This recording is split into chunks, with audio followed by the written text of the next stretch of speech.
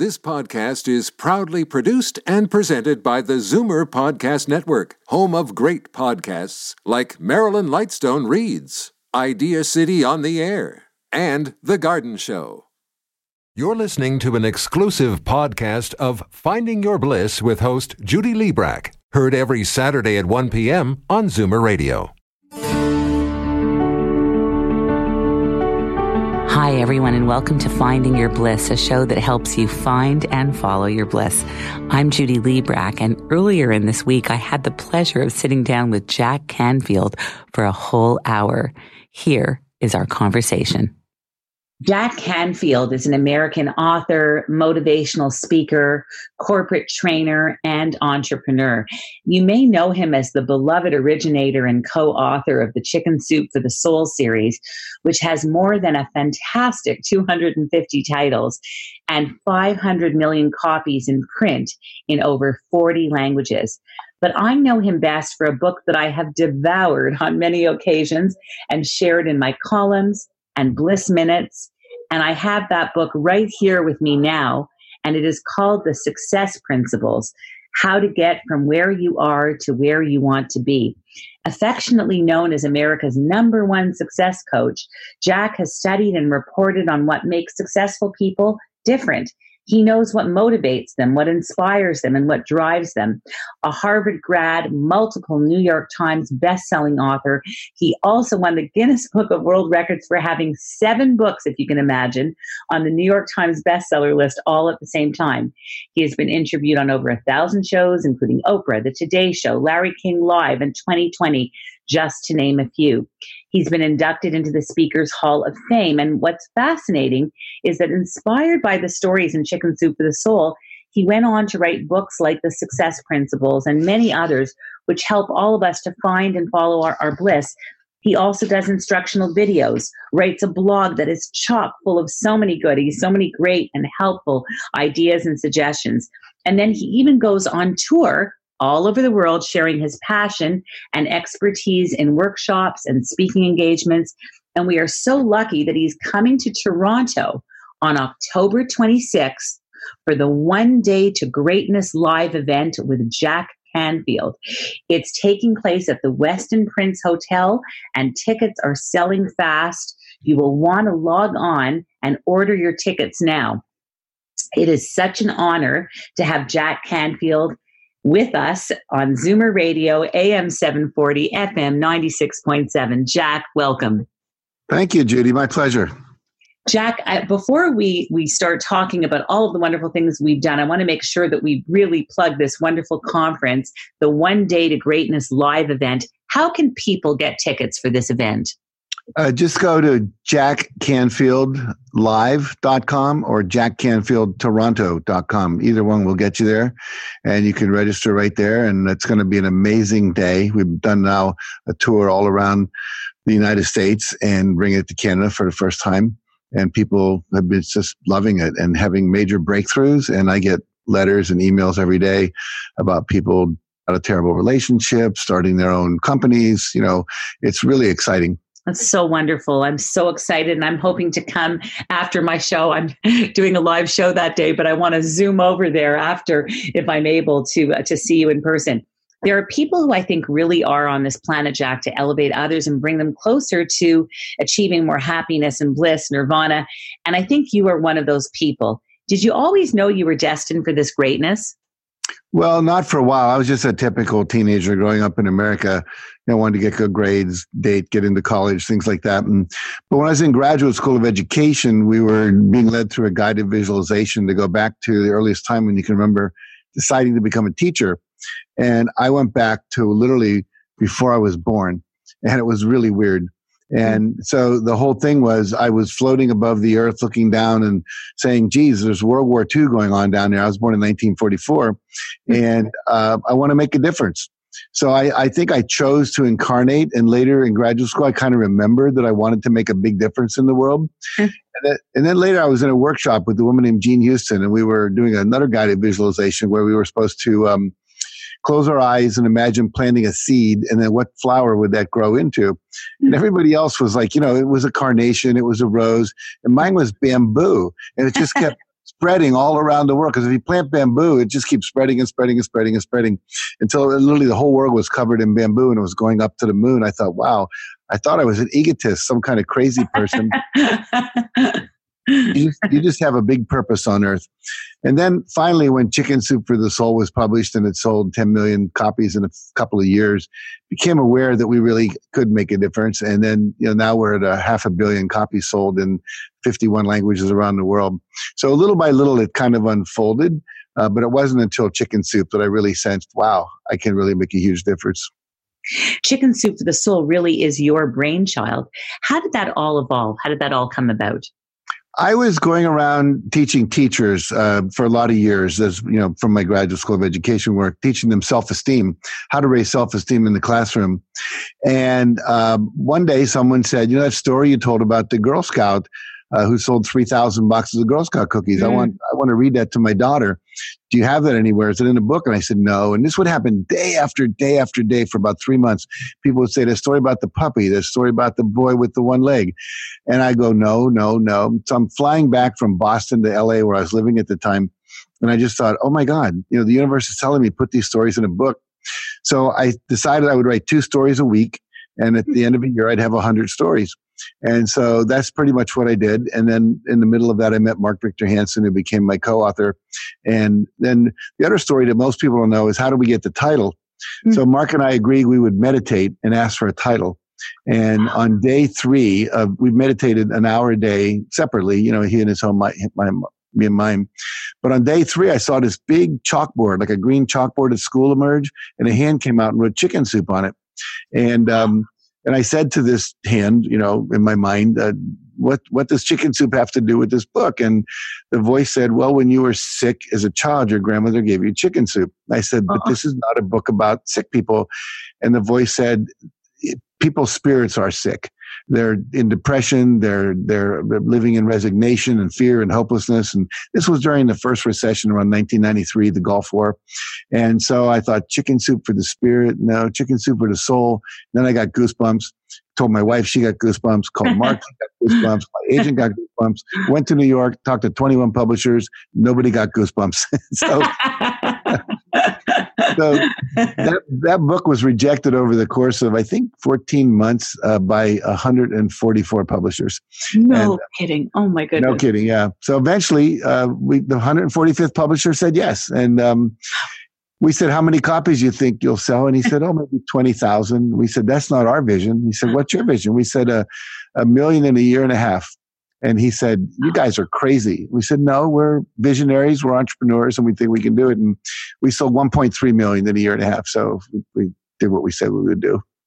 Do you think that having that vision board or that visualization, as it were, in addition to the great product that you had, is what led to the success of this? I think it was 3 things. I think the book was fabulous, and the short stories, people want to read them. They're easy to do, and you can read one, sitting while you're eating your breakfast or something. Number 2, I think that we did a lot of visualization and, imagined the book selling well. We'd close our eyes and visualize whole bookstore windows full of Chicken Soup books, which eventually happened. Visualization is really important, and affirmations. But the big thing also was you have to take action. And so Mark and I came up with this principle called the Rule of 5, where every day we would take 5 action steps, 6 days a week. And we would go and, call 5 radio stations or send out 5 free books to newspapers, or call up 5 bookstores and ask them if they had copies in print, or call up 5 Army base where they have the PXs where the people shop, and ask them if they had the book. If we didn't, we'd send them. But every day, 5 things a day. We did that for, I think it was 16 months before the book hit a bestseller list. But then when it hit, it stayed there for number 1 in the New York Times for 3 years. That is absolutely brilliant. I have a favorite story in Chicken Soup for the Couple's Soul, inspirational stories about love and relationships. And that's the George and Gracie story. I love that story so much. They're great. They're great people. They're so great. Is there one for you that really stands out of the 250 titles that just resonates with you? I'm sure there's many, but is there one that you could share with us? the story's called Puppies for Sale. And it's about a little boy who is walking through the mall, and there's a sign in a window. It's not a pet store. It's just a retail store, and it says Puppies for Sale. So the little boy walks in and he says to the owner, I see you have a sign that says Puppies for Sale. He says, yeah, I do. He says, how much are they? He says, well, anywhere from, I don't know, from 20 to $50, depending on the dog. And he said, can I see them? And he said, sure. So the owner whistled, and out from back of the counter came this dog named Lady with 5 little tiny balls of fur behind her. And he looks down and he says, oh my God, those are really cute. He says, how much is that one? There was one puppy who was limping. And he said, how much is that puppy? And the guy said, well, that puppy, you don't want him. He can't walk normal. He's, been limping ever since he was born. You want a puppy that can run and jump and play with you. And he said, no, I really want that puppy. How much? And he said, well, I would give you that puppy for free. And the boy said, no, I'll pay full price. I think that puppy deserves to be paid full price for. How much is it? And the guy says, well, $20. So a little kid says, can I give you $5 now and $5 a week for 4 weeks? And the guy says, sure. He said, but you don't really want that puppy, do you? And he said, yeah, I do. And he reached down and he pulled up his left pant leg, and it revealed a badly twisted left leg with a metal brace around it. And he said, you see, mister, I don't run and jump so well myself, and the little puppy's going to need someone who understands. Oh, dear. That's so incredible. I love that story. I think that's my new favorite. That's so good. Yeah. Oh, I just love that. I love that. Wow. Okay, so Chicken Soup for the Soul is on its way, and it's doing all this good stuff. And you've got Chicken Soup for the Couple Soul, and Chicken Soup of your about pets, and about Chicken Soup for new mums, and it goes on and on. It's just wonderful, and I love it. There's a book though that I adore of yours, and I know you've written many, many books, but that book is The Success Principles: How to Get from Where You Are to Where You Want to Be. And honestly, Jack, it's been my Bible as a life coach. It's been a book that I've talked about in numerous columns. I used to write a column called The Life Coach Corner. I've done many Bliss Minutes on my Instagram account about it. I just love that book, and I really want to dissect it a bit with you because I just think it's unbelievable. And one of the things that you talk about from the very beginning is taking responsibility for your life, owning it. What a great springboard for everything. What do you mean about owning your own stuff and taking responsibility? Well, you either approach life that I'm 100% responsible for everything I'm experiencing, or you approach life thinking that other people are responsible for your experiences. Like my parents. If my parents hadn't been alcoholics, if only I'd been born richer, if my grandfather hadn't abused me, if the kids in school hadn't bullied me, if the teacher had liked me, all of that kind of stuff. We blame the government, just all kinds of things. The weather, we blame the traffic for being late. It's funny how people will be late every day to work and blame the traffic, but they're late every day. So it's called leave earlier, right. So it's like, the reality is that you either get to approach life as a victim, or what I call you approach life as a victor. And every time you're blaming someone or you're complaining about someone, instead of just creating what you want, it leaves you in a powerless place. And we have a lot of language like I can't. Whenever you say I can't, it actually weakens your muscular system, and it shuts down your brain to not be as effective as you say I can and I will. Yes. I will sometimes have people say, I'll try to lift this thing up, and they always shake their arm like it weighs 20 pounds more than it does, And so we want to eliminate those kind of language. I have to, they made me, no one can make you do anything. Even if they put a gun to your head, you still don't have to do what they say. And so it's always a choice. And so you want to lead your life from a place of 100% responsibility. I always say 100% because I'll ask people, how would you like to be married to someone who was 99% committed to monogamy? You always wonder, is today the day, So when you make that commitment that I'm going to give up blaming, give up complaining, give up excuse making, right.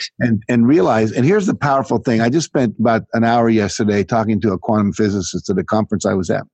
And what's become more and more clear to me is the way the universe works. I mean, I've always known it theoretically, but now the science is there to back it up, that we actually create reality with our mind. We create reality with the thoughts we think, the emotions we feel, the images we have, the actions we take. And so what happens is that most people don't know that. So we walk around talking about all the negative things in our life, not realizing we're creating more negative things. And so you literally have to become a positive thinker, if you will, someone that believes in your abilities, believes in the possibility of creating anything that you want to create. I have books like the Chicken Soup books and also Stories in the Success Principles of people with one leg who climb Mount Everest. Recently, a friend of mine he has no arms past the elbows and no legs past the knees, and he climbed Mount Kilimanjaro, the first person to crawl to the top. And so literally anything is possible. I have a picture of a guy who only has one hand on the end of one arm. The other arm, it just ends in a stub. And he only wears one glove, and he's never been knocked out as a boxer. And so the reality is that we can do anything we set our mind to, but we're so conditioned by our parents, by our own limiting decisions we made as a kid, that we don't believe that. And so your beliefs create your reality. And then obviously we act based according to our beliefs. If I were to tell you, I'm going to run a seminar where I teach you to levitate a foot off your chair for 5 minutes, you wouldn't sign up because you don't believe that's possible. Mm-hmm. You've never seen anyone do it. There's no video. There's no reports of it. And so you wouldn't act because it doesn't match your beliefs. And so you've got to change your beliefs first and then act in accordance with those beliefs. So we can study the beliefs of winners. Who are the Olympic athletes? Who are the billionaires? And what do they believe that's different than what most people believe? We can adopt those beliefs, start doing the things they do, read the books they read, think the way they think, act the way they do, and we can also achieve the same things. When we come back, we will talk about my favorite part of Jack Canfield's book, some great tips and exercises on how to connect with our purpose. Back in a moment. Finding Your Bliss is brought to you by Create, Canada's leading fertility centre for over 25 years. Create is here for anyone struggling with infertility or in need of assisted reproductive technology to have children. Create is about cutting-edge science from highly skilled doctors. In unprecedented times like these, Create is about ensuring the safety of all patients and staff. Create has made important changes to protect you by ensuring social distancing, wearing masks, as well as screening before entering. So what about the bundle of joy that you've been hoping would come into your family? Create Fertility Center is here for you. Visit CreateIVF.com to keep up with the latest changes and learn about Create Fertility Center's comprehensive care for every fertility journey. Keep safe and healthy during these challenging days, remembering that life is about moments that we create together.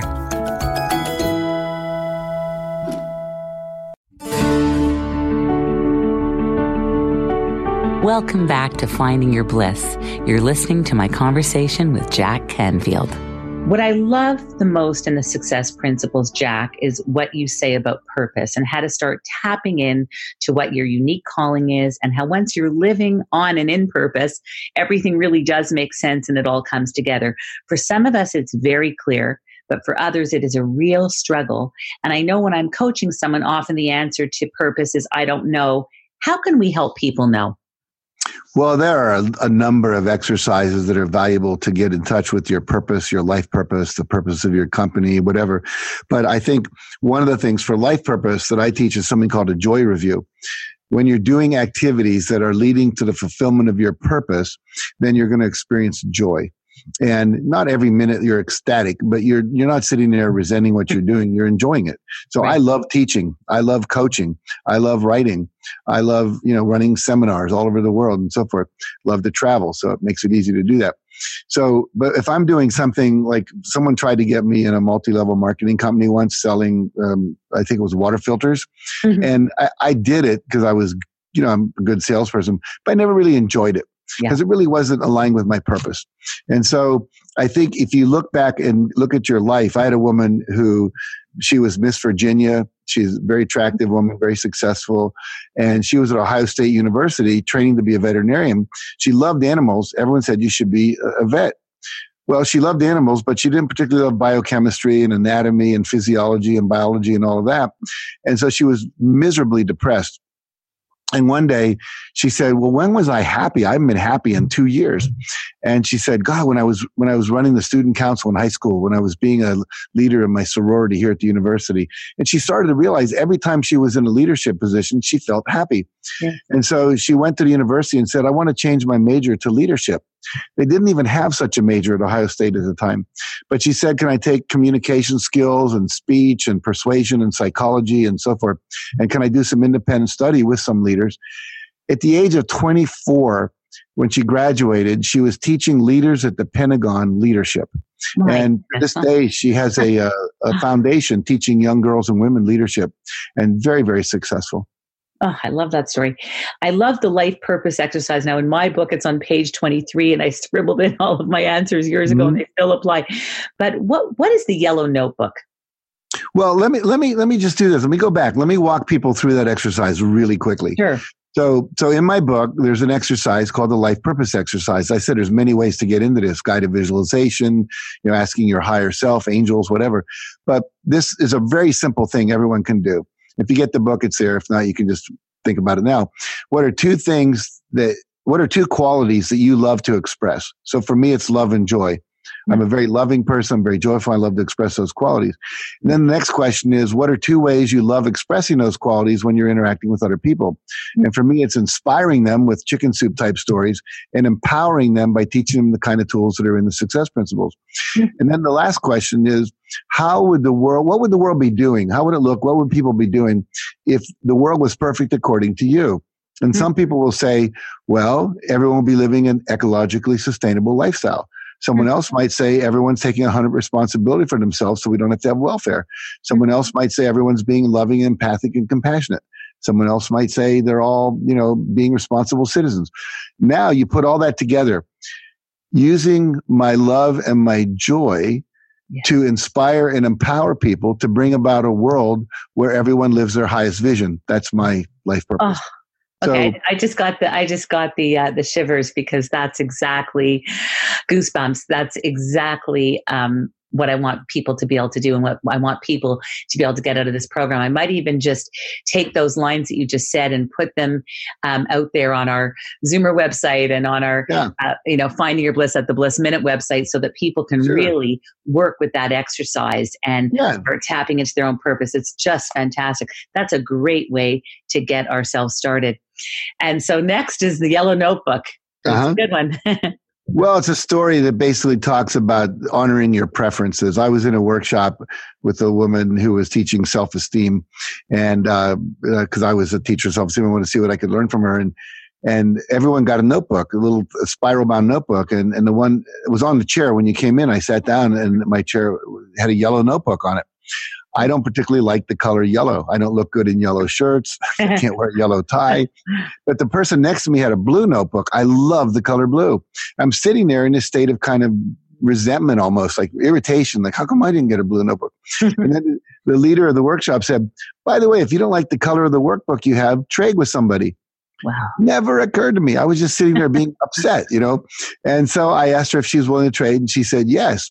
And what I learned from that was how many years I'd spent not asking for what I wanted, afraid of being an imposition, all that kind of stuff. And that literally changed my life. And it made me realize, hey, if I want something, I have a right to ask for it and try to get it as best I can. And don't settle for less than what you want. Absolutely. And believing it's possible is half the battle. Can you speak on believing it's possible and how to start believing in yourself? Because I don't think dreams even can start unfolding until you have that confidence and that belief in yourself. Yeah, I think two things are true. One, belief is a choice. You can either choose to believe you're amazing and have the skills and talents you need, or you can choose to believe you're not. And a lot of times we have these situations where something happens to us and we make a decision, usually between the ages of 3 and 8, that we're not lovable, we're not smart, we're not attractive, we're not athletic, whatever it might be. And so we have to, as adults, kind of surface these limiting beliefs and then notice what they are and then change them back to a positive belief. And one of the things that's really critical is that there are some techniques out there that you can learn to go back in time and surface these limiting beliefs. And I really encourage people to do that kind of belief work. But just ask yourself, what would I have to believe to achieve what I want to achieve? A lot of people believe they have to have a college degree to be successful. Well, I have a whole chapter in the Success Principles about people who never graduated from college who were super successful. Bill Gates, who started Microsoft, did not graduate from college. Michael Dell, who started Dell Computers, did not graduate from college. Dick Cheney, vice president in America under George Bush, did not graduate from college. So we have all these beliefs that aren't true. The main thing is just to choose to believe that you can do it. And then turn that into an affirmation, post it on your wall. The other thing that's really important too, Judy, is this. Self-confidence is the result of surviving a risk. So if I go out and I play volleyball and I survive, I don't die. Maybe I didn't win the game, but at least I didn't make it fool of myself. I have more confidence about playing volleyball. If I give a speech and nobody throws a tomato at me, I have more confidence. So pick little things that are not so big. You don't want to give your first speech to 1,000 people. You start with 10 people in your family or, a small group or whatever. Build up slowly over time. My groups when I started were 30 people. Now I speak to groups of 10,000 people, but it was steps over many, many years that got me there. And so take the risks, survive them, keep building, believe it, and then take the actions based on those beliefs. And take the next baby step. That's brilliant. You suggest creating a goal book and carrying your most important goal with you every day in your wallet. What is that? Well, there's two kinds of goal books. One where you just write down your goals. And what I think is better is you devote one page to every goal, and then you find pictures. It's like a little mini vision board. Each page becomes a vision board in a 3-ring binder, a notebook for your goals. So if one of your goals is to own a certain car, you'd go get a big picture of the car from a dealership or get a picture of you sitting inside the car, looking out the window. If your goal is to be a certain weight, you might find someone who has that body weight and then Photoshop your head on top of it, and so on and so forth. Your book is chock full of so many ideas. Chunking. You talk about chunking as being a great skill. What does that mean? Well, whenever you have a big goal, you need to chunk it down into small steps. So I might have a goal, like I mentioned, to write Chicken Soup for the Soul, even though I didn't have a title at the time. But how I chunked it down was I'm going to write 2 stories a week, which means I only have to write 1 story every 3.5 days. And so it made it more easily to think about it. I might want to be a concert pianist. Well, the first step might be to, go take piano lessons or learn Clair de Lune on the piano and not try to play Beethoven's Fifth Symphony or, all by yourself on your first lesson. So, someone gave me a guitar when I was 16. I learned to play the song Little Brown Jug, had 2 chords, D and A. And, now I can do riffs up and down the keyboard, but I couldn't have done that when I was young. So, take your big goals and chunk it down to small little baby steps, and then take those baby steps one at a time. If your keyboard was near you right now, I'd ask you to play me one of those riffs. You also are a big believer in, as I am, in affirmations. And I often just reuse the best ones that Louise Hay suggests because I think why not? They're tried and true. But you actually have some guidelines for creating custom-made, your very own affirmations. What are some of your top tips on how to do this, and why are affirmations so effective?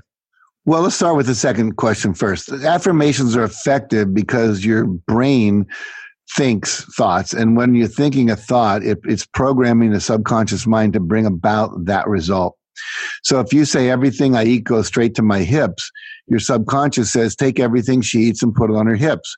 And so literally that's kind of the way it works. So there's 2 kinds of affirmations. One are just affirming positive qualities about yourself. I'm a strong person. I'm smart. I can do anything I want to do, those kind. The ones I teach mostly are what I call goal achievement affirmations, where you want a result or a result affirmation. So I could have an affirmation, I am so happy and grateful that I've just completed my new book, Choose Love, Not Fear. And so I'm affirming that I've already achieved that goal. What you want to do then is the guidelines are you always want to start with the words I am, because the subconscious takes anything that follows I am as a command. The second thing, it always needs to be positive. You don't want an affirmation that says, I no longer smoke cigarettes, because the subconscious is not hear the not or the no longer or never. And so if I say to you right now, don't think of elephants, what image comes up in your brain? Elephants and elephants and elephants. Exactly. So if I don't want you to think of elephants, I can say, I want you to think of a beautiful red rose. And you're not going to be thinking of an elephant. Right. So never say, don't slam the door. Always say, close the door softly. So affirmations are the same thing. Always stated in the positive. Wants to be brief so you can remember it. It can be rhyming. Why is it kids can memorize pop songs, but they can't remember their history facts? That's because they rhyme. And so, I'm feeling alive at 185, for your weight kind of thing, is really good because the subconscious likes that. Always make affirmations for yourself, not other people. Don't say I'm happily watching my son clean up his room. Things like that.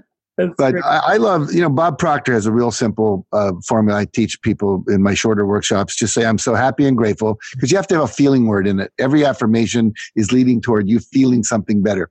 So if you're feeling gratitude and happiness, people want that.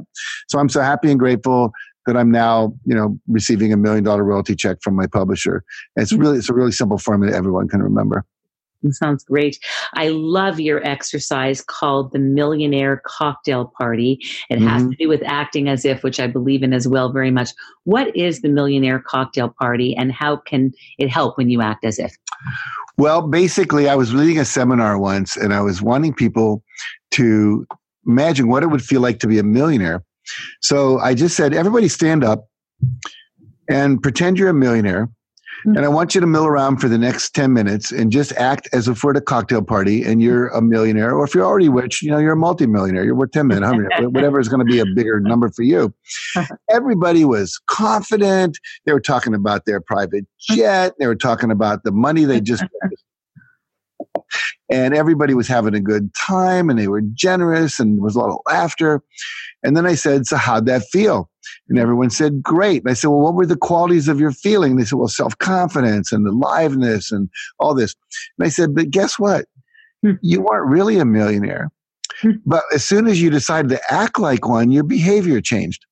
So start acting like that already. And we morphed that into something we now call a Come As You'll Be party, where at the end of all of my longer seminars, my 3 and 5 day seminars, we end with a cocktail party for an hour and a half before dinner.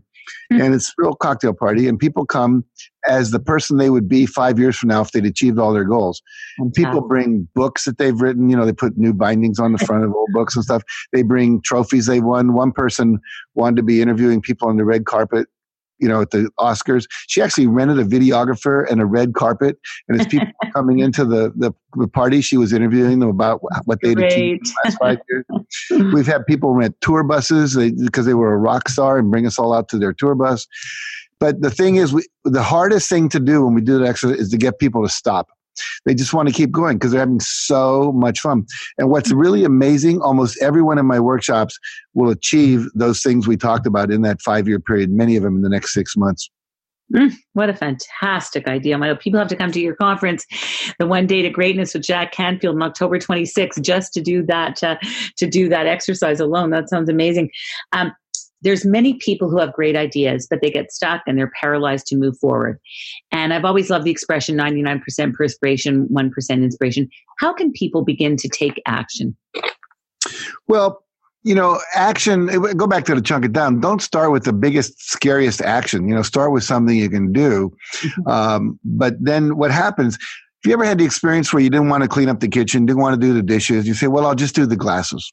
And then the next thing you know, you're washing the silverware. And the next thing you know, you're washing the plates. And the next thing you know, you're cleaning the sink. And the next thing you know, you're scrubbing the floor, because as you got into action, it built momentum. Of course. So I'll tell you a story about my wife. She was wanting to do couples workshops, and she was really afraid to call couples we knew, and ask them if they'd come to our house and for a weekend workshop.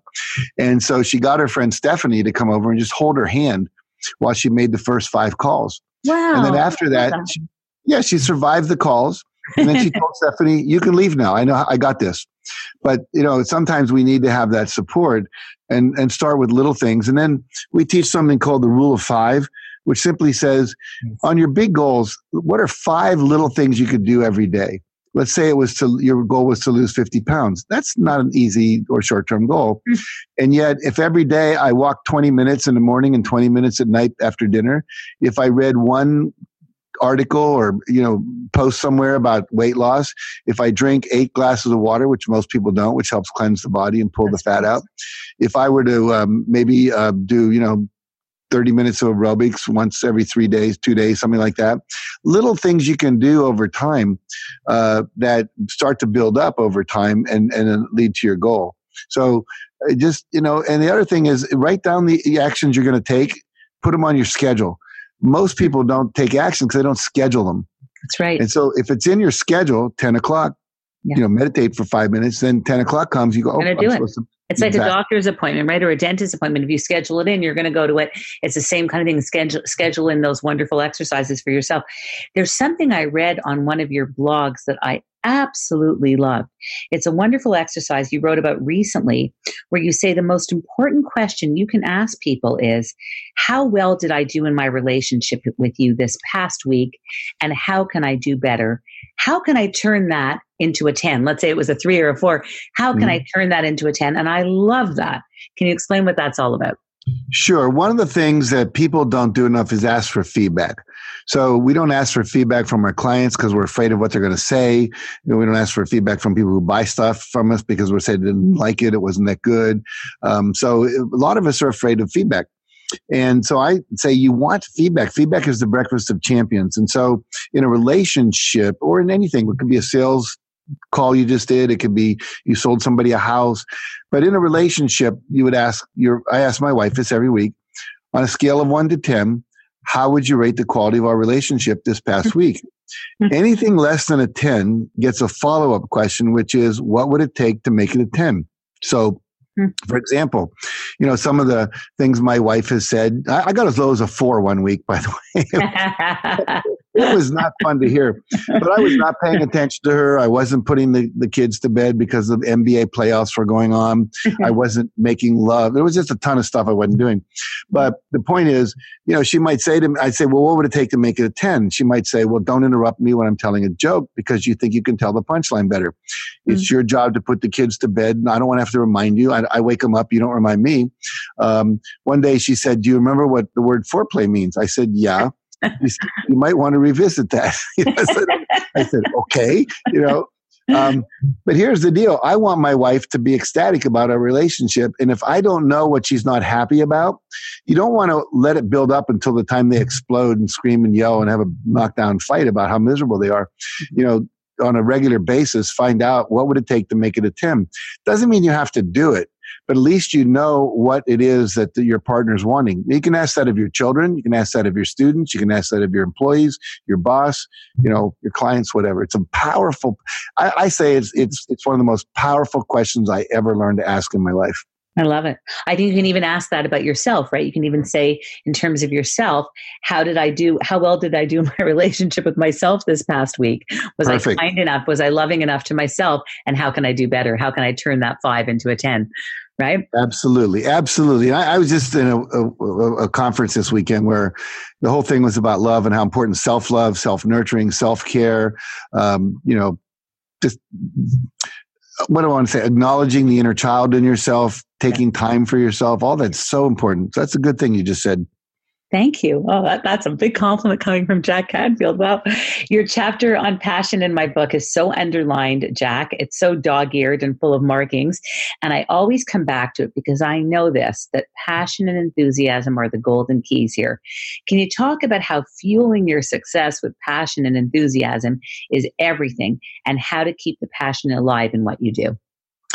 Well, the thing is to start by asking yourself, what am I passionate about? What do I love to do? It goes back to that question earlier about, what do you love to do?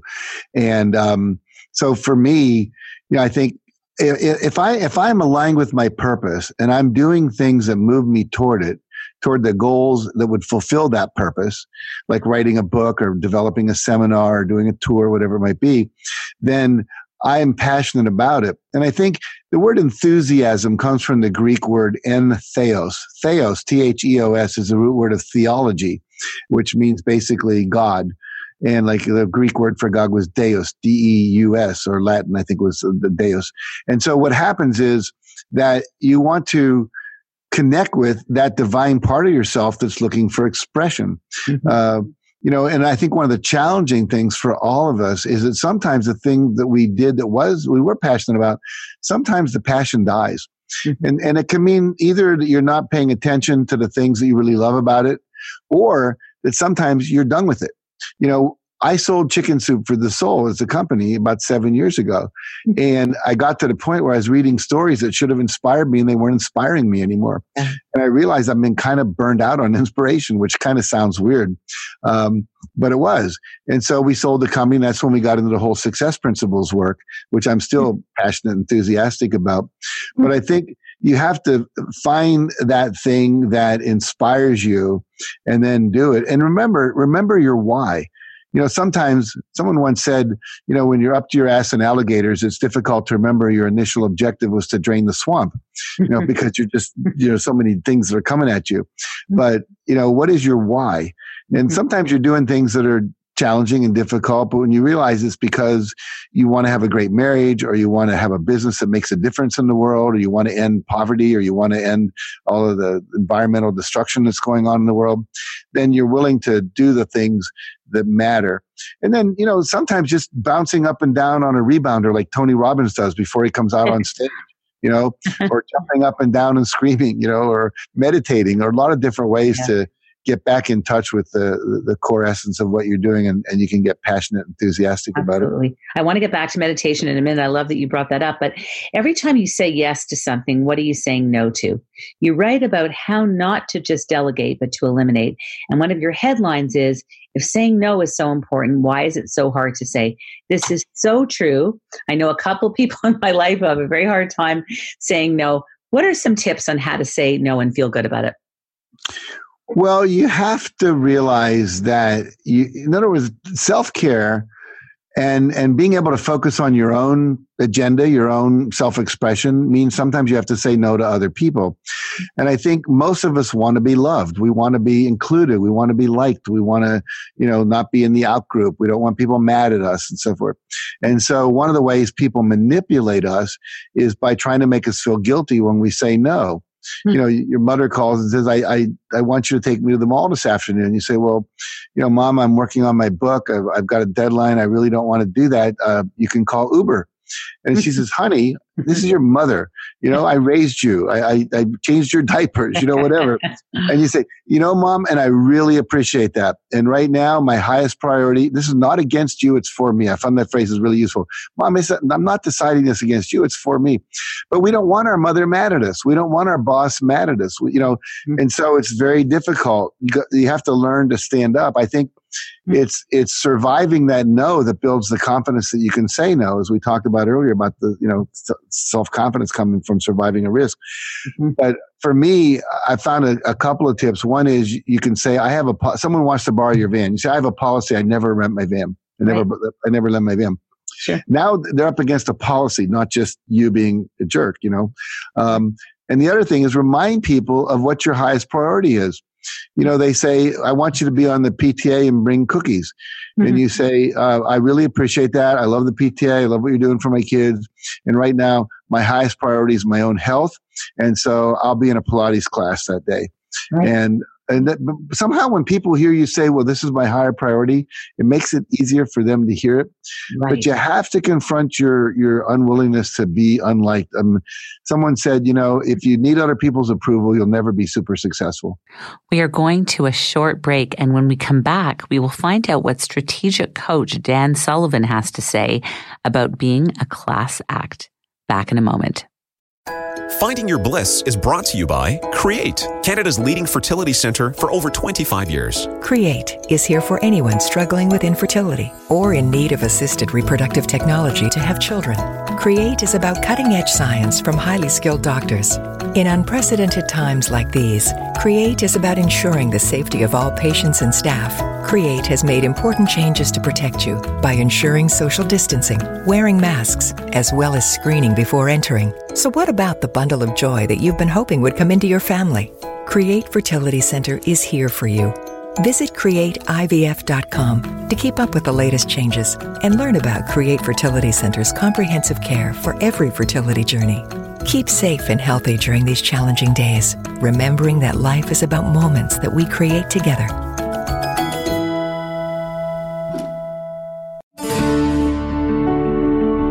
We are back, and this is Finding Your Bliss, and you are listening to my interview with author Jack Canfield. I often think, and I thought so much when I even reread the book before this interview about my late father, when I read your book, The Success Principles, as he was a very successful and wonderful human being who became an Order of Canada, was a highly respected man and a real class act. Dan Sullivan talks about some of the characteristics of a class act. What are some of these characteristics? Well, I think one of the big characteristics is having integrity. You know, that you give your word, you keep your word. People can count on you for that. And you stand in your integrity. There's so little integrity today. You know, everyone's lying. We talk about fake news and stuff like that as a way of like avoiding what it is that we want to be responsible for. I think you have to have high standards and let people know what your standards are. You know, are you committed to excellence? Are you committed to service? Are you committed to keeping your word? And whatever those standards are that you have for yourself, you want to hold other people to those standards as well. I think, you know, having grace under pressure. A lot of people just get really ticked off when they get pressure. You know, can you learn to stay calm? Someone said the other day, you know, it's easy to be calm when everything around you is perfectly ordered and clean and everything's all right. But can you be calm on the 405 or whatever, the Trans-Canada Highway when it's all blocked up, you know? Yes. And so learning to be dignified, to have the ability to stay centered. That's where I think meditation comes in really importantly. And I think, yeah. And anytime you help other people, you know, like I'm committed to serving people. So are you. Your father obviously was, if he got that honor. And I think, you know, when I was a Boy Scout, they always said, leave the place you camped cleaner than when you found it. And so you're always committed to improving the quality of everything you are involved with, you know. It goes back to the first question you asked about responsibility. Don't be a blamer, a complainer, and an excuse maker. You know, class acts don't do that. You know, we think of people like Jimmy Stewart and today people like Tom Hanks. We think of them as class acts. Why? You know, they're calm, they're talented, they're generous, they're you know, committed to making a difference. They're good at their craft. I mean, they're just class acts. I'm remembering a story I put in the book about Pat Riley, who was the coach of the Lakers one time, but then he was down with the Miami Heat, and there was a playoff game, and his team lost. And what he did was he invited the entire visiting team to his house for dinner. And barbecue and drinks. That's a class act. You know? That's a class act. Yeah, exactly. I love that story. I love the quote that Mother Teresa's famous for: never leave anyone without making them feel better and happier than they were before they were with you. And there's no question that when we serve, and everything you're talking about, we're often at our happiest and at our best. Can you speak about service and why it is so fundamental to our happiness and well-being? Well, I wrote a book once with the Chicken Soup books called Chicken Soup for the Volunteer Soul. And as we collected stories for that book, the one quote that came up over and over and over in every one of those stories was, I got so much more out of it than I ever gave. One story is that I share in a book is about a guy named Ken Behring, who was at one time the co-owner of the Seattle Seahawks football team. And he was worth $600 million. And he was not happy. And so he said his life went through 4 stages. The first stage was called stuff. He thought, if I have all the right stuff, I will be happy. And he had all the things you could want: private jet, private yacht. He had an exotic car collection. He had a home theater like you see in the movies that are owned by the movie producers, the movie stars. And his wife had all the jewelry she could want. They traveled. He wasn't happy. He said, I went through the next stage called better stuff. So he bought a bigger plane, a bigger boat, more cars, you know, a bigger house. Still wasn't happy. Third stage, he called different stuff. So maybe I'm buying the wrong stuff. So he bought the Seattle Seahawks football team, thinking if I own a football team, I'm going to be happy. I get to sit in the owner's box, go to the games, go in the dressing room when I want, get interviewed by the local press. Still wasn't happy. And then this friend of his called him and said, I'm flying over in his own private jet. I'm flying over to Bosnia-Herzegovina, and I'm going to take 40 wheelchairs to kids who lost their legs in the landmines, or, you know, maybe they're born congenitally that way. Would you like to come? And he said, absolutely. So they get on the plane, they fly over, they land, and there's 40 kids lined up on the tarmac, and they unload all the wheelchairs, and they're putting these kids in the wheelchairs. The kids are just so happy that they now have to not drag themselves around. He's picking up this one 11-year-old boy, putting him in a chair, And as he goes to leave to get another wheelchair, the boy grabs his leg and says, "Please don't go yet." Oh.